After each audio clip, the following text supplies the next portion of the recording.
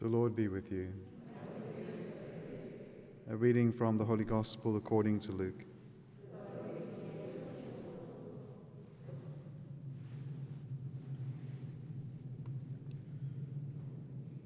Jesus told this parable to some who trusted in themselves that they were righteous and despised others. 2 men went up into the temple to pray, one a Pharisee and the other a tax collector. The Pharisee stood and prayed thus with himself: God, I thank thee that I am not like other men, extortioners, unjust, adulterers, or even like this tax collector. I fast twice a week. I give tithes of all that I get. But the tax collector, standing far off, would not even lift up his eyes to heaven, but beat his breast, saying, God, be merciful to me, a sinner. I tell you, this man went down to his house justified, rather than the other. For everyone who exalts himself will be humbled, but he who humbles himself will be exalted.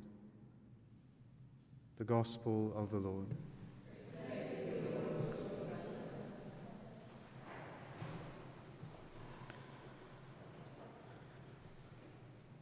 So as we move through the different themes presented to us in Lent, we now pick up again on the theme of prayer, and we jump into Luke's Gospel now in chapter 18. What's come just before this is the example that the Lord gives of the necessity and the efficacy of what happens when we persevere in prayer.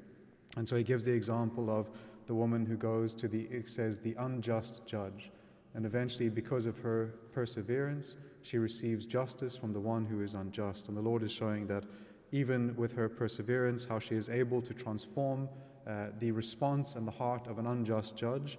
So also, if we persevere in prayer, specifically with God, who is perfectly just, how much more will we attain by that perseverance? So he encourages perseverance first and foremost. And now he speaks of disposition, which is, again, what makes our prayer efficacious in the ears of God. And that disposition must not be one of pride, but one of humility.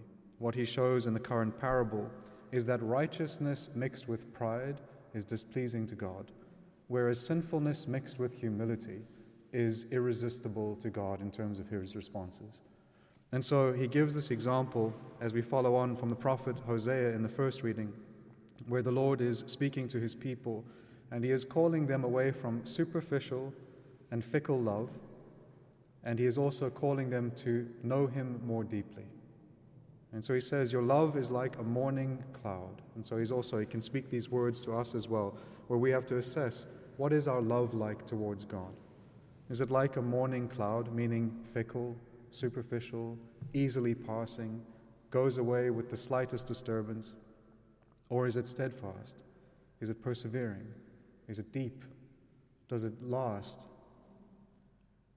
He says, like the dew that goes away early, and he says, for I desire steadfast love, not sacrifice, meaning love in the heart that is fixed, that is constant. And he says also, I desire knowledge of God rather than burnt offerings. So the Lord is giving us here what we should, again, consume into our interior and what we should practice. We should seek knowledge of God. We've said it before that we cannot love what we do not know. If I do not know something exists, I can't love it. And also, if I don't know it for what it is, then I don't love it for what it is. If someone whom you don't know comes to you and says, I love you, it means nothing. They don't know you.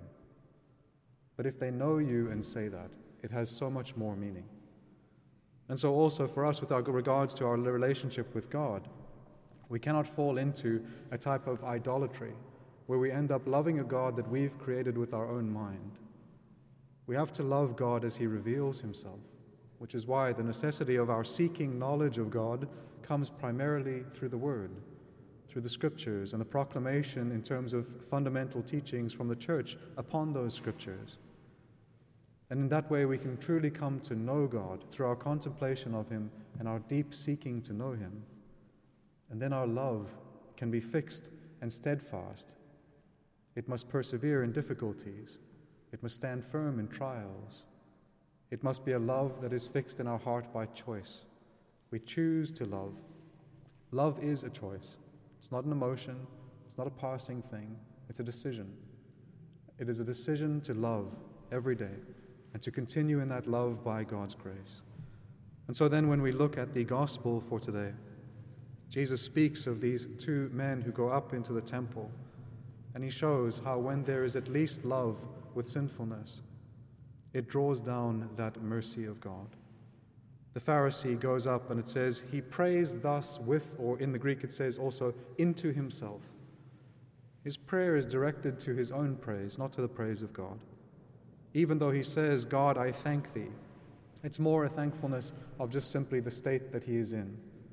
He's reached, according to his own eyes, the state of his own perfection and doesn't need to progress any further. Little does he know how far he stands from God. He says, I thank thee that I am not like other men. And so he is self-righteous. He is proud. The vainglorious and scorners, as St. Basil says, the difference between vainglory and scorn is just exterior. He says it's both the same problem in the interior, which is that pride. The pride which seeks to either exalt itself or put others down. Either it exalts itself falsely, which is that vainglory, or it simply scorns others that it might be raised up more highly. This is not the way in which we ascend to God, not by pride and vainglory and scorn, but by humility, by humbling ourselves in order to be exalted.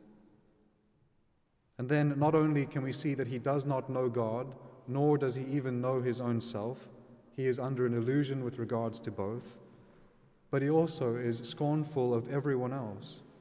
He says, thankfully that I am not like, it says in the Greek, all other men, everyone else, extortioners, unjust, and he begins to list off the sins of others that he has obviously contemplated without any thought to his own sins. And then he goes and he extols his virtues as if he was the cause of the virtues in his own life. I fast twice a week. I give tithes on all that I get. Pridefully proclaiming what he believes he does for God, but it seems he only does for his own praise. But the tax collector, and now the Lord shifts his parable to what is more pleasing to his sight. The tax collector, the one who would be despised by everyone in that current culture, standing afar off, doesn't presume to even approach to God closely. He doesn't even allow his eyes to look up. He simply hangs his head in shame and he beats his breast, as one of the church fathers says, in an attempt to awaken a sleeping heart. And he says, God. He begins his prayer with a humble turn towards the one who is the only one able to deliver him from his sinfulness. Then he speaks a truth about God and God's attributes, showing that he knows God. And he speaks to the mercy of God, which St. Faustina and the Lord reveals is, at least from our perspective, the most beautiful of God's attributes, because it is the one that we stand in most need of, his mercy. And this man says, God, be merciful to me. So it shows he knows God, a sinner. He knows himself. The Lord says, I tell you, this man went down to his house justified. What's also very profound, I saw in the Greek yesterday, is that in his prayer, he doesn't say, God, be merciful to me, a sinner. The Greek says, God, be merciful to me, the sinner, the sinner. He doesn't consider anyone else with any type of scorn. He doesn't look down on anyone else. He looks down on himself. He thinks of himself in terms of sin. He is the one who stands in need of mercy. He's not condemning anyone else but himself. But he trusts in God's mercy in order to lift him out of this condemnation towards salvation. He calls for mercy as the sinner. And the Lord then extols this type of disposition, one that is humble, one that approaches God with that humility, but also approaches God with knowledge, knowing both God and ourselves. And then also calling upon God the thing that we are most in need of, which is His mercy.